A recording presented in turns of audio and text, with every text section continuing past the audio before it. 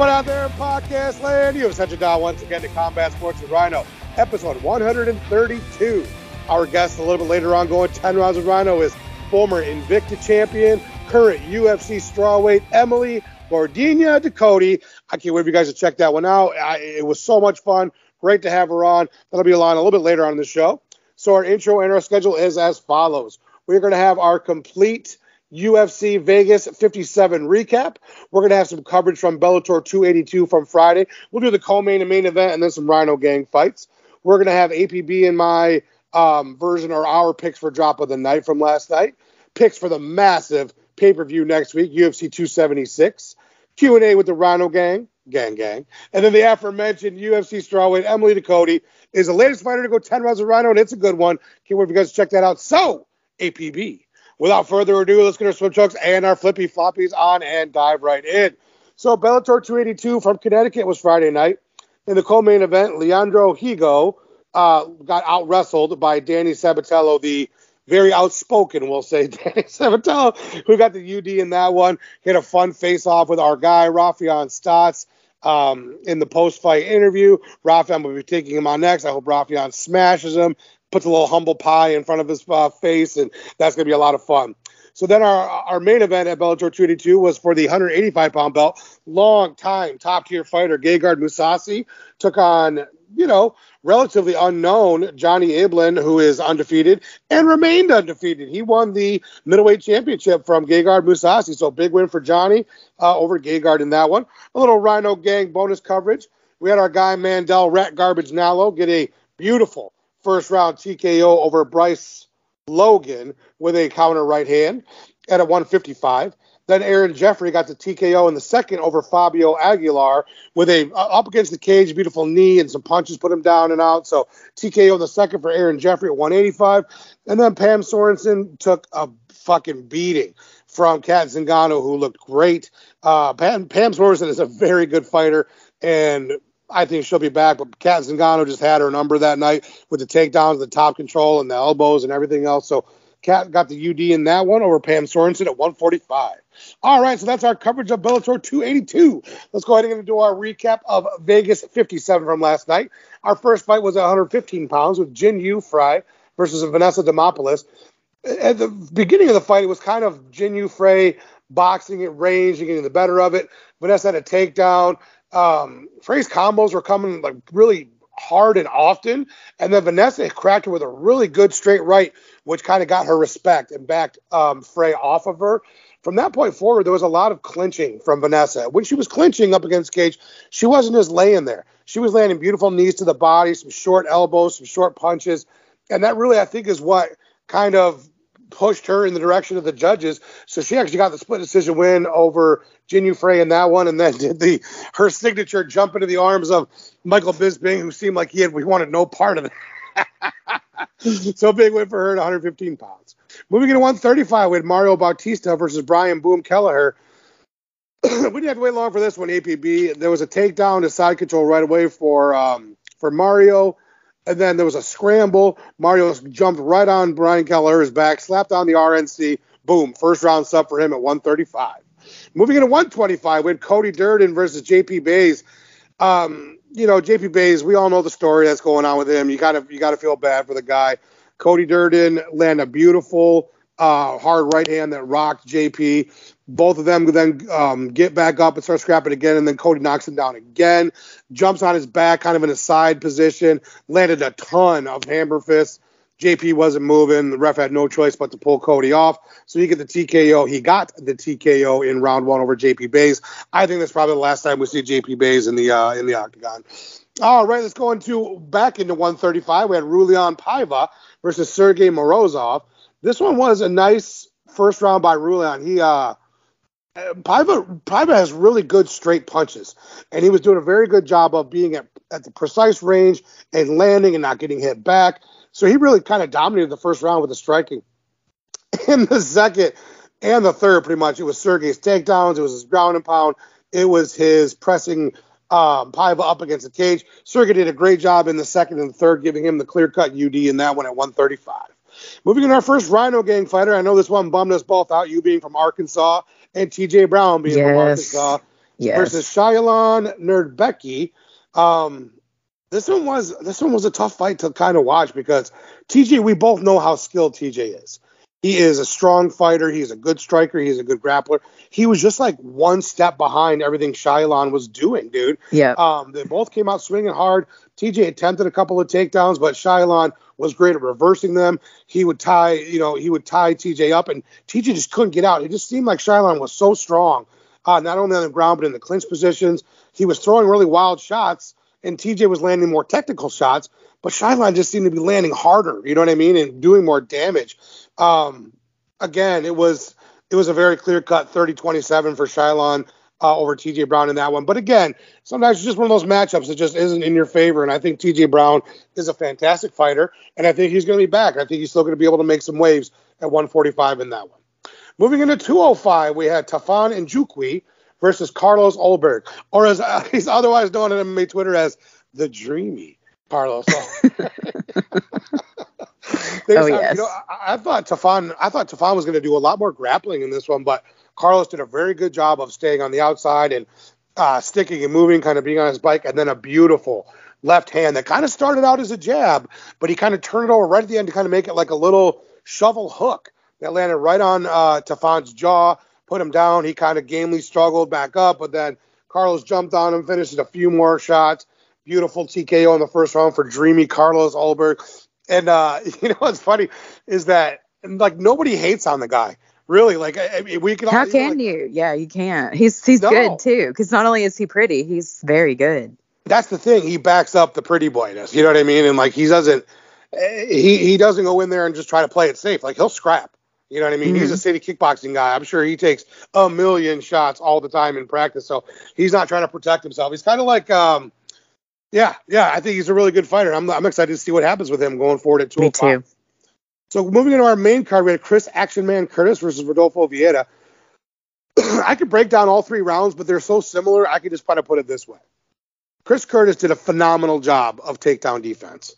Every time Vieira dove at his legs, he sprawled out, he got right back up, and he was landing a crisp, straight left.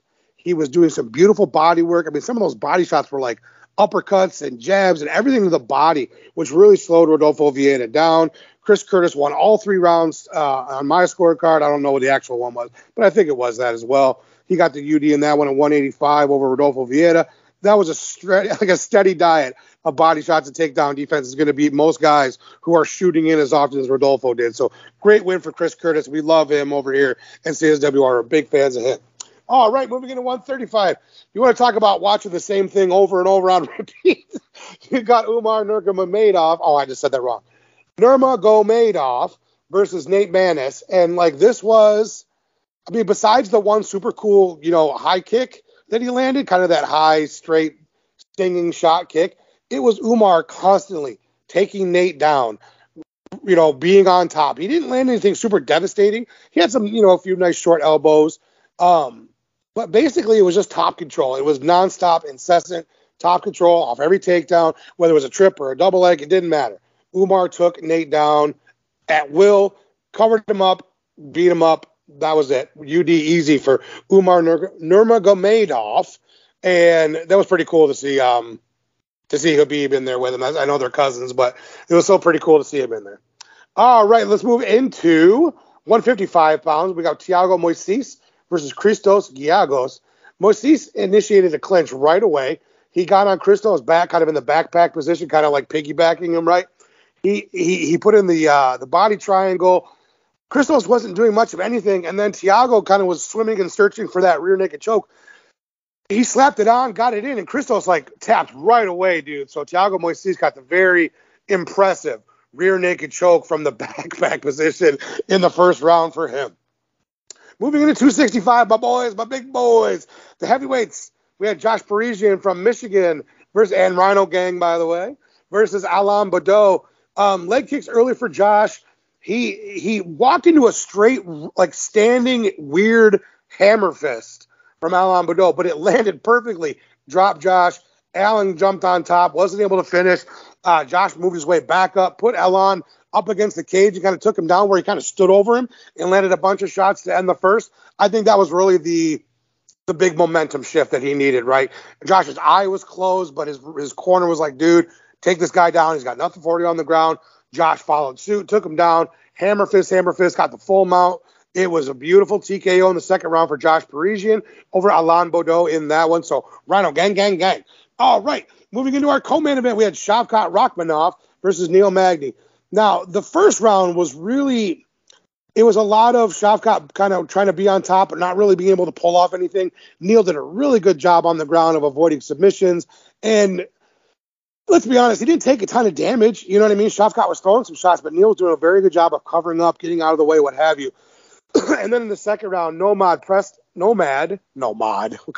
on, dude. Nomad, which is Shavkat's nickname. Nomad pressed Neil up against the cage, got a trip takedown, all kinds of scrambles, and then finally was able to put on the guillotine, slap it on, really had a hard squeeze, which made Neil tap with just 2 seconds left to go in the second round. Big win for awesome. Shavkat. Oh, go ahead, APB. It was so awesome. It was so awesome to watch. Absolutely. Shavkat Rakhmonov is the truth. Neil Magny is a fantastic fighter, longtime veteran, and Shavkat did a great job getting the win on that one. So let's move into our main event at 155 pounds. And, this was exhausting. All right? Yes. Mateusz Gamrot and Arman Tsarukyan they're not clones of each other, but they both have a lot of very similar skill sets and physical attributes. Their cardio, incredible. Their takedowns, their takedown defense, the scrambles, the way that they are able to get up from bottom, the way they're able to give out of things, it was just incredible. So the first 2 rounds was really Arman Tsarukyan with the striking and with the scrambles and with the top control and the takedowns. I thought it was a very clear first 2 rounds for Arman Tsarukyan. I thought Mateusz Gamrot came back in the third with his control and did a really good job there. In the fourth round, there wasn't a ton that happened that was significant except for the spinning back fist, which dropped Mateusz Gamrot. He gamely got, back up and kept on going, but there wasn't a ton that happened in that fourth. Gamrot had a lot of control, but he didn't do anything with it. You know what I mean? He had a lot of top and side control, but he didn't land anything significant. It didn't really get any close to any submissions.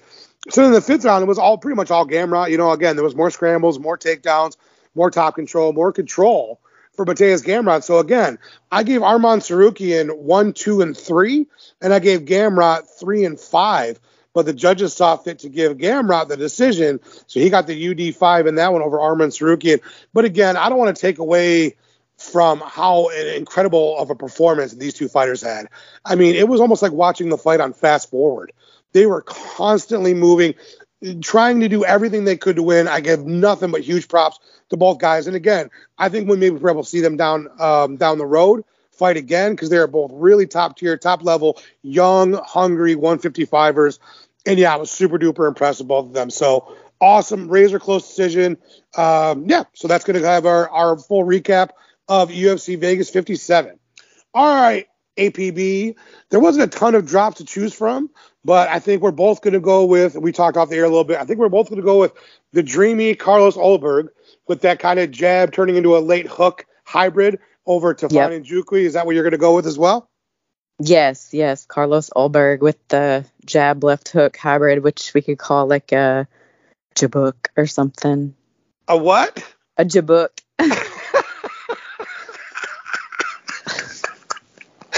Oh my god. The pretty boy jabuk. Maybe that's his new signature move, the pretty boy jabuk. I like it. I mean, that sounds like a dance move of some sort, like everybody do the jabuk. Oh shit. But yeah, Carlos Ulberg, great fucking drop, great win for him. City Kickboxing is just on fire as of late between Izzy and Volk and Brad Quake Riddell and all the killers over there. Unbelievable stuff. All right, APB, let's go ahead and do our main picks for UFC 276, the big pay-per-view from next week. I'll go ahead and get started off at 135 pounds.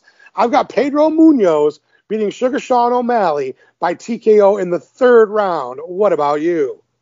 Nice. I also have Pedro Munoz, and I don't know. I think that he's going to have to definitely chop his legs, because we know that Sean O'Malley has weak ankles. So I think he should start out with that and maybe get him on the ground and rear naked choke.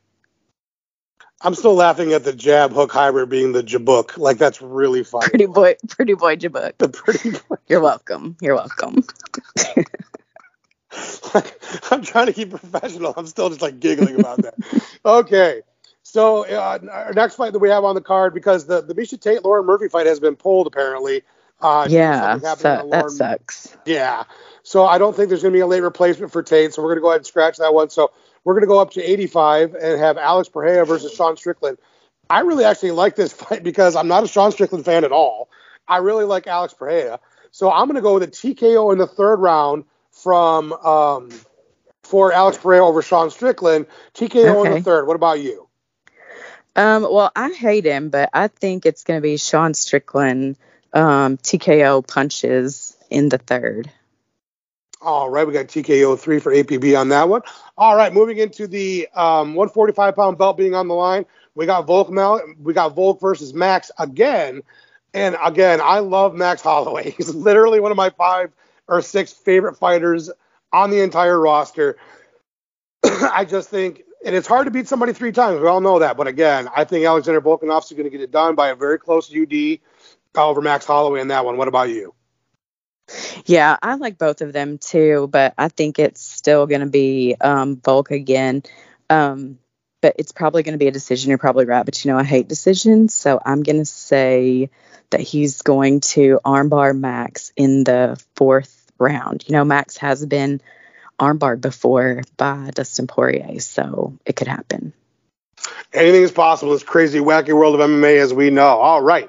I've got Israel Adesanya in the 185-pound belt title fight over Jared Cannonier by a clean KO in the second. And I think it's going to be from a high kick. I got a high kick KO for Israel Adesanya over Jared Cannonier in the second round. What's your call on that one, APB? I think it's going to be Adesanya as well, but I think it's going to be TKO in the 5th. Okay, so they're going to go deep into the championship rounds on that one. All right. Well, APB, it is now time to get into our Twitter questions. And our first one comes from our motorcycle riding madman, the Dean Dog. Dean Dog, what do you got this week, my dude? Okay, Dean says, from last night's card, which fight was, and he gives 3 categories. Which fight was most disappointing, most surprising, and most impressive? So number 1 for sure. I'm always disappointed when anyone from the Rhino gang takes an L, dude. So for me, the biggest disappointment was TJ Brown. Not being disappointed in his performance because I thought he fought really, really well.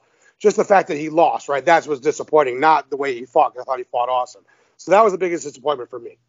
I was definitely surprised that Mario Bautista ran right through a very tough veteran like Brian Kelleher, dude. He got the quick submission in the first round. That was very surprising. I thought that was going to be a tough, drawn-out, long fight. Nope. And then I was most impressed by both guys in the main event, right? Mateus and Arman just put on one hell of a fight for all 5 rounds. Incredible displays of heart, cardio, everything you like to see in a 5-round fight between 2 lightweights like that. Really, really impressed by both of those guys. So those are my 3 answers on that one, Dean Dog. Great question, as always, my guy. All right, APB, let's go into our homie, the Raging Sweet Potato, RSP. What do you got this week, my dude? Okay, RSP says, compared to 10 and 20 years ago, the average MMA fighter today is far more well-rounded than ever. Taking that into consideration, has the sport reached a stage of its evolution where dominant, long-reigning champions are a thing of the past because so many of them are incredibly well-rounded? Or will we see the occasional champion who dominates like GSP, Silva, and Johnson did? So great question, dude. I think you're 100% right about there being more parity in MMA over the last few years. I do still think we will see champions here and there moving forward that have those long, lengthy title reigns, right? I think it'll be far, more few and far between than it has been in the years past, but I do think it will happen. So right now, if I was going to pick a couple that I think have already had it for a while and are going to have it for a while, I got to go with Valentina Shevchenko, dude. I think she could hold on to that 125 belt for 3-4 more years, maybe. She is that good. And yes, there are people who are going to push her like her last fight. There are people who are going to be close. I just think she's going to win and retain for a long time moving forward. The other one is Kamaru Usman. Now, again, this is contingent upon his body being able to hold up because he's had so many injuries over the years. But I think if Kamaru Usman can remain healthy or even at, 90%, I think Kamaru Usman is so incredible as a welterweight as the welterweight champion. I think he can defend several more times over the next few years and really go down again with the big debate is always going to be who's the best welterweight. Is it him or GSP? And again, you can make a real argument for both already. But if Kamaru rattles off 4 or 5 more title defenses, dude, you probably almost have to lean that way, you know? And so, yeah, I think there's going to be fighters moving forward where we will see every now and again a fighter have a several-year reign like GSP or Anderson Silva or, Mighty Mouse did in years past. So, great question, of course, RSP. Thank you so much, my dude. All right, APB, our third one comes from the homie Brian from the Home and Sale. What do you got this week, Holster? Brian says, how do you see the Alex Bahia versus Sean Strickland fight going next week? I'd sure like to see him get humbled in that one. Dude, I love the idea of, here's what I'm thinking. And I enjoyed very much in thinking about this. The idea of Alex landing a crushing knee to Strickland's face from the tie plumb position, that one keeps dancing in my head, right? Sean is a very high pressure, high volume striker. He's got great cardio. Like, he can push the whole time. Alex, on the other hand, is an incredible striker, such a top tier, top level kickboxer.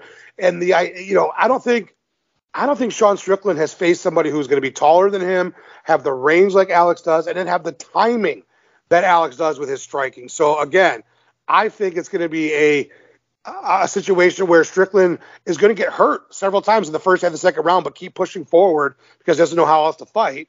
And then he's going to get caught. And again, I would love it to be a big strike, whether it's a head kick or a big knee or something big that puts Sean Strickland down and out. So that's what I'm going for. That's what I'm hoping for. That's what I'm rooting for. And that really could happen. So that's my answer on that one, Holster. Great question, my dude. All right, we got several voice questions to get into, APB. So I know our first one comes from our dear broski, D-Crons. D-Crons, what do you got this week, dude? Hey, Rhino. Man, that was a fun night of fights. The main event was fucking crazy. One of my favorite fights, though, was Carlos Ulberg, as quick as it was.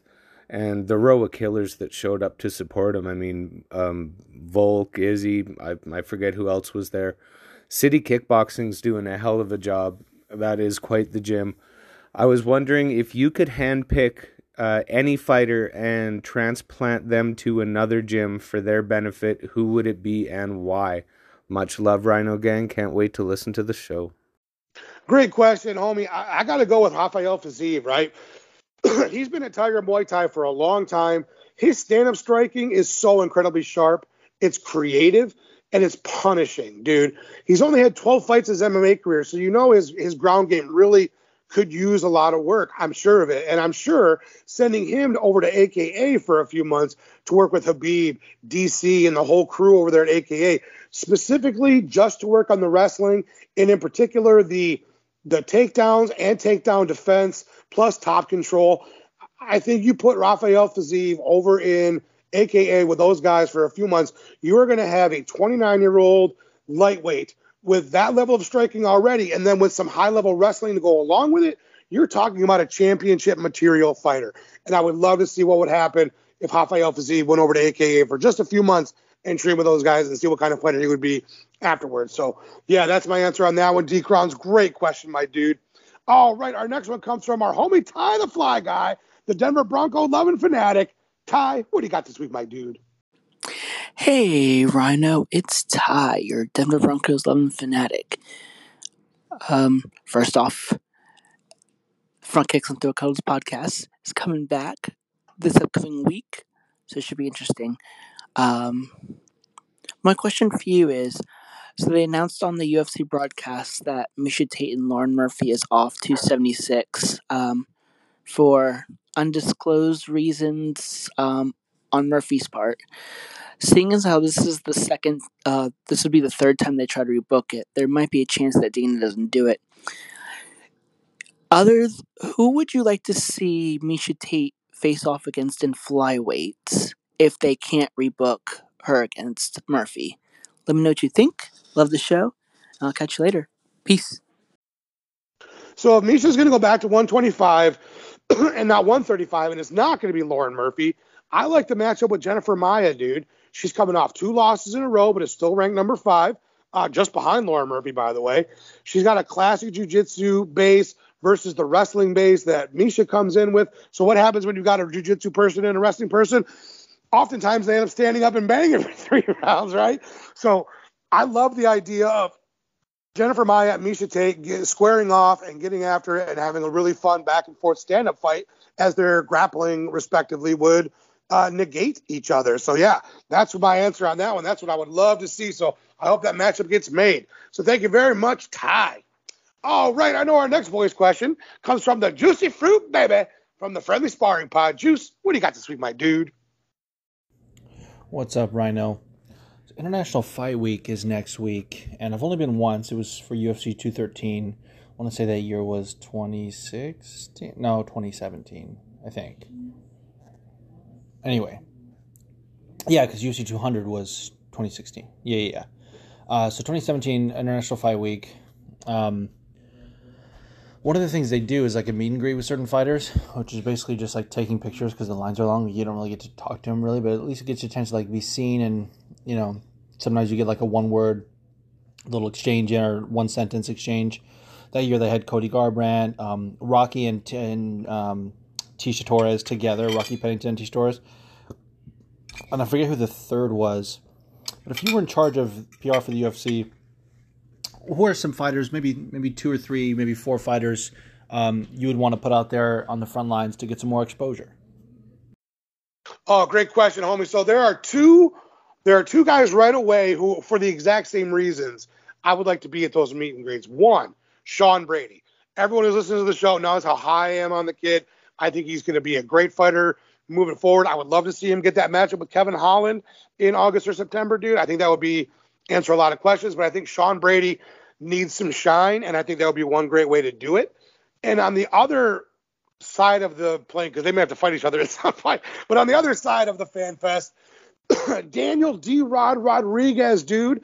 Also, I mean, such an underrated, under-talked about, underappreciated fighter. Daniel D-Rod Rodriguez at 170, he brings it every fucking time. He's just not a real outspoken, big on social media guy, so he doesn't get talked about enough. So I would like Sean Brady and D-Rod to both be there to get some more fans and get, you know, their names out there a little bit more. Another one, and I just talked about him in the write-ins, would be Rafael Fiziev. I think he is really funny. I think he is, charismatic. And I think he's somebody else who could really gain a lot of fans because they watch his fights and how creative he is. And I think if, they get to know his personality a little bit, or even just meet him, then you're kind of like, okay, I want to see this guy fight. And then when you see him fight, you almost automatically become a fan. So Rafael Fiziev would be another one. And then, of course, the last one would be what would probably be described as the main event of the meet and greet. But you got to go with my man, choo choo, blessed is best, and it is what it is. Maxie baby, Max Holloway. I think, he is one of the most, if not the most, universally loved UFC fighter. So again, I would like Maxie baby to be there. Everyone would be hyped about that. So yeah, those are my 4 fighters I would love at the meet and greet if I was running International Fight Week. So great question. Of course, check out Juice and Leo at the Friendly Sparring Pod. Always a fun time over there. All right, EPB, let's go ahead and get into our 10 rounds of Rhino with UFC strawweight Emily Ducote after a quick word from our sponsor, K&R Designs. Hey, Rhino Gang, are you looking for a piece of furniture to tie the room together? Maybe make it feel a little bit more homey? How about a beautifully restored dresser for the bedroom or an end table for the family room? Well, look no further than my good friends at K&R Designs. You got a piece of furniture that needs restoration? They got you covered. Looking for a new addition to your home decor that's already been beautifully done? They got you there too. We're talking dressers, armoires, kitchen tables, cabinets, nightstands, any and all wood furniture you can think of, they've got or can get for you. So check out K&R Designs in store at 101 West Chicago Boulevard in Tecumseh, Michigan, or on their website, KNRCustomDesigns.com. Check out their Facebook page, K&R Home Deco, that's DECO, to see everything they have and the amazing work that they can do. You can also call and order at 517-605-7173. They accept PayPal, Venmo, Square, Cash, check. They accept them all. So if you want the absolute best of the best and restorative wood furniture creators, you got to check out K&R Designs. Tell them you're a member of the Rhino Gang, and that'll get you 20% off your very first purchase. Once again, check out K&R Designs, Combat Sports with Rhinos, proud sponsor. All Rhino gang, we got ourselves another fantastic guest. 10 rounds this week with Rhino is UFC strawweight, former Invicta strawweight champion, Gordinia, Emily Ducote. Emily, thank you so much for joining us today, my friend. Thank you for having me. Oh, we are so stoked to have you on. So basically, Emily, with the round one with Rhino is always the same for the fighters, and it's probably my favorite question of them all. We love to hear the origin story. What's the background story of how you first got involved in this crazy wacky world of MMA, my friend? Well, when I was a kid, I used to stay over at my grandparents' house, and they would have the UFC fights on. My grandma was like obsessed with Uriah Faber, and that kind of started the whole thing. They convinced my mom, both my parents. My dad is cool with whatever, but my mom needed a little convincing to get started in Taekwondo and as a kid. And then, from there I started wrestling in high school, wrestled a little bit of college, and that's what brought me to Oklahoma. And from there I found the gym that I'm at, and I just never left. That's amazing. So your next scrap is just a few weeks away from the time we're recording this on July 16th. It'll be on the undercard of UFC Fight Night, Ortega versus Rodriguez. We all know that camp, because I was a professional fighter for 13 years, and literally every camp is different. What would you say has been kind of the overriding theme of this camp this time around? So when I, got the news about the fight, I had about 6 weeks. So, and for me, that's not short notice. I feel like that's perfect timing for me and my camp.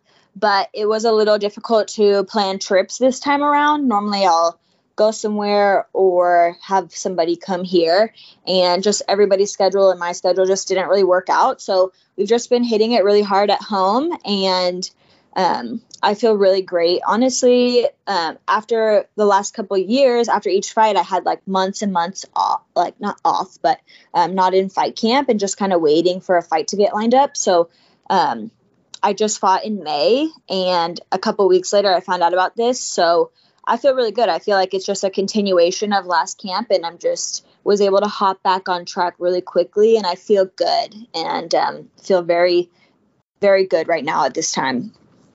That's awesome to hear. Now, your opponent is Jessica Penne, who's been a long-time UFC vet. What do you see that she brings to the cage with her as far as skill set-wise you're going to need to prepare for?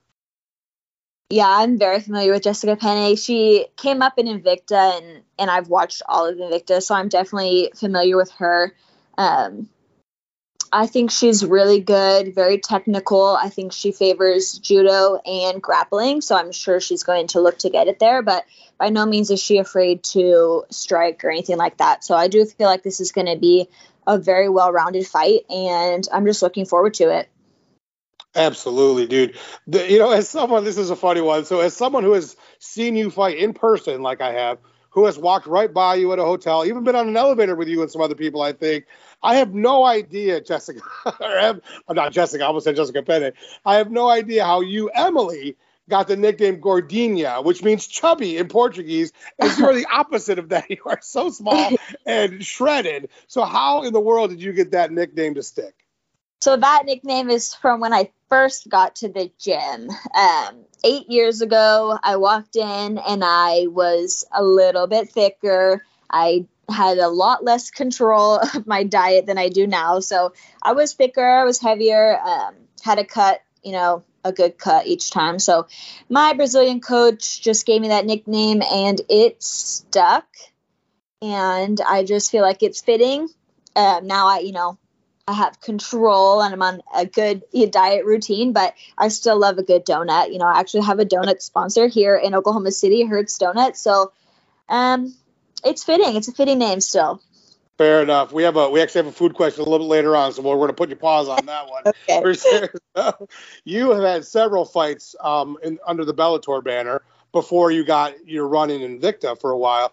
So Bellator is obviously widely seen as kind of the second tier down from the UFC as far as the size of promotions and the amount of eyes it draws and so on and so forth. So do you feel like that will be a big, a hurdle that you've already jumped over before making your UFC debut, that you've already kind of been under the bright lights and already had a ton of media attention for that situation before going into your UFC debut? I 100% think it's very helpful experience that I have. I know it's totally different, but I do think that it will help, and it just in my mind makes the jump less distance. Like, it's not like I'm fighting for small local shows and now I'm fighting for the biggest show in the world. I have fought for several shows, Invicta and Bellator, are big shows. So I feel like I do have experience with some of the similarities that I'm going to encounter, media, big venue, big lights, et cetera, et cetera. So I'm thankful for all that experience that I do have for my career.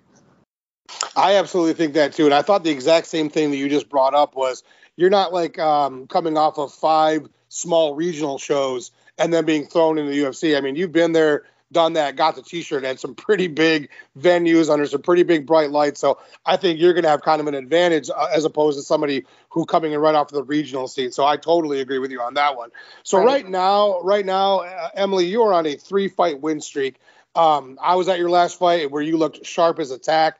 There has never been a better version. In researching you for this interview, I've absolutely noticed a progression in a lot of different ways, of course, with most fighters as they move forward in their career with experience, but particularly with the striking and particularly with how sharp the striking is, particularly with how there's no more looping, right? It's almost all straight shots. The distance seems to be really improving. Is it fair to say we're seeing the best version of you right now? Definitely. I feel like, I have had a really long career and I've had a lot of testing moments and fights, and I don't say no to opponents. So, if you look at my record, you'll see I've fought some very good people, probably the best people outside of the UFC. So I feel like I've been tested and I've learned a lot of lessons. And as a person and a fighter, I always like to evolve and improve. And I don't want to be a sloppy fighter. Like, I want to be very technical. I don't do this sport to brawl. I don't do it to, beat somebody up. That's not why I do it. However, I have been in brawls and I will brawl if need be, but, I really want to be a very technical fighter. So, I've been trying, slowly but surely to sharpen everything up, and I feel really, really good now. I feel like definitely this is the best I've ever been, and I'm looking to continue to improve and just to sharpen up everywhere. Absolutely. And I think like Jessica Penne is a really good opponent for you. I mean, I don't just mean experience wise and size wise and all those other things. I just think like you guys are going to be able to engage. And I feel like you have the speed and the technical advantage against her in that realm. So I'm really looking forward to that fight. So now we're going to get into one of our like kind of slew of really easy kind of fun questions. Okay. So no more really about fighting per se, but away from the cage, what are some things that you like to do away from the cage, away from training, away from all things MMA, just for fun that you like to do to relax and, kind of enjoy yourself? That's a hard question for me because I really like the martial arts lifestyle. So I don't do a whole lot outside of the gym. But the first thing that pops to mind is dogs. Outside of fighting, dogs for sure. I have a bunch of dogs. I am a big advocate of rescue dogs, specifically pitties. So a lot of my time, sometimes after my fights, I'll do my best to do a fundraiser or something like that, just to just help out as much as I can, because the rescue world is drowning right now. So dogs are my world outside of fighting. Well, as a incredible dog lover myself, with my rescue champ sitting right next to me as I'm doing this interview, I fully, wholeheartly co-sign on that. Yeah, he's a beagle, not a pitty, but he was a rescue too, and he's my best friend of 10 years, and he's looking at me like, stop talking about me, dude. I love it. So our next one is for round 8, and maybe you might have just give us a clue, but let's just say that fighting didn't exist and there was no MMA, there was no boxing, there was no combat sports. What do you think you would be doing as a profession if that were the case? Yeah, I think about that every once in a while. Like, what would I be doing if I wasn't doing this? And I honestly I would be miserable. I cannot do a desk job. I can't do like a 9 to 5 or 8 to 5 or whatever, quote unquote, normal job is. I just really would have a difficult time imagining myself doing that. I've been like that my whole life. Like if I don't love what I'm doing, like if I'm not committed to it, like I just will not put in like that effort. So like fighting, I will put in that effort until I'm done. So that's super difficult. But yeah, I think maybe dog training is something I do want to get into later on when I'm able to kind of give more time to that, because that's also like, a big thing, that kind of takes up a lot of time and a lot of energy. But yeah, for sure. I think my answer would be, if I wasn't fighting, I would do something dog training or something in the dog world of something. Yes, something. Right. So you prefaced that when we talked about a little bit earlier, you talked about donuts a little bit, that you do have a donut sponsor there. Yes. There in Oklahoma. So now, Emily, the fight has already happened. All of the training, all of the hard work, all of the dieting, all of the restrictions, all of that stuff is over. You've already won. You're celebrating with the team. You're celebrating with your friends, your family. You get to really throw down on whatever you want. What are you getting and where are you getting it from? That's so hard, because you imagine like all these different things before you fight, right? You're like drooling, you're looking at pictures on Instagram and killing yourself about it. And then afterwards, when you can do whatever, I have a hard time nailing down what I want. But I'm definitely hitting up the donut shop. That's without a doubt. I'm a huge sweet tooth person. So wherever I am, I'm finding a good donut shop. That's totally fair game on that one. I love it. All right, so we've careened our way to the 10th round, Emily, which is the easiest round of them all. Just share your social medias, everybody, so everybody in the Rhino Gang, we can go kind of follow you in your career moving forward and kind of keep tabs and become fans and be on the Emily Ducote train moving forward. So what are all your social medias? Most active on Instagram, so Emily Ducote or mducote1. I do have a Facebook page, Emily Gordina Ducote. I post more on those two, not as active on Twitter, but definitely Instagram. We'll keep you up to date on all things Gordina. Excellent. Well, we are all super stoked to watch you fight on July 16th. Again, folks, I've seen her fight in person. It is incredible. She is so well-rounded, super explosive, brings in power you don't always see in the strawweight division, right? So it is really something to watch when you watch Gordina. Emily Ducote, get in there and scrap. Let's all tune in on July 16th. And Emily, once again, thank you so much for joining us today. Thank you so much. This is Emily Ducote, and I just went 10 rounds with Rhino. Emily, thank you so very much, my friend. Super duper awesome. We can't wait to see you make your UFC debut here shortly. I mean, unbelievable fighter. Cannot wait. So I want to give us some shout outs and our outros to our forum contributors, to D. Crons, to Dean Dog, the motorcycle riding madman, to the homie the Raging Sweet Potato, to Brian from the Home and Sale, to Ty the Fly Guy, to our boy Juice from Friendly Sparring, to some other members of the Rhino Gang, to Jamal, to Jessica from What's Up Weirdo Pod. Oh, check out Jamal, who we affectionately know as Cyrus King. Check him out at Combat Corner. To our girl Ashley from the Silly Little Pod. To our man Mike Morgan from Shots Fired. To the man of mayhem Fabian. To all the ladies of the PRG. To all my underdog MMA fan. To Tori. Marquise from Weak Sauce Radio. Filthy Casual. And congratulations, Filthy Casual. To our girl Brett. To Tom and Sandy. Miss Fight Diva. To my beloved Rhino Gang GC. To Feature Player Drea. To D. Rains, the best engineer in the biz. To our girl APB for stepping up and co-hosting once again this week. You did awesome and we love you. To our guy Dave Fretz, the Einstein of graphic design, another fantastic, knocked it out of the park poster this week. Unbelievable. Check him out, Dave Fretz, at Dave Fretz on Twitter and Instagram for the best graphic design stuff you're ever going to lay your eyes on. I hope everybody has a good week this week. I know there is so much turmoil going on right now. Try to be a friend, try to be supportive, try to be a good person. As we know, forever and ever, love is greater than hate. And we will see you next week. Gateside!